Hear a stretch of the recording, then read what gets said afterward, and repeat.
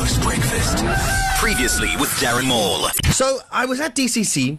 One of the, do you remember when we toured and we popped into all the spas? Yeah. All the quick spas, right? One of those quick spa managers came up to me during a golf day. Yeah. And he said to me, I have to tell you the story. I overheard it. I was managing that morning, and I overheard this. Okay. Your mate Dave was down in, I think it was in Sheppies or Newcastle. I'm not sure. It was one of the two.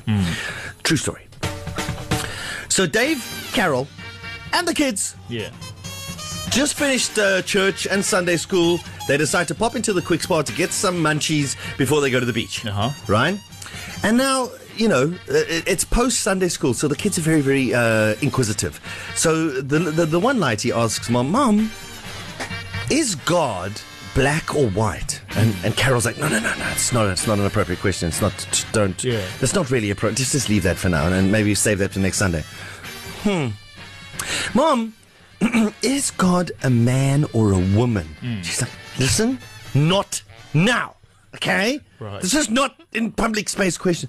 But why not, Mom? Okay, now Mom's raising her voice so that aisle 6, 7, and 8 can hear. Sure. She says, these are not appropriate questions, okay?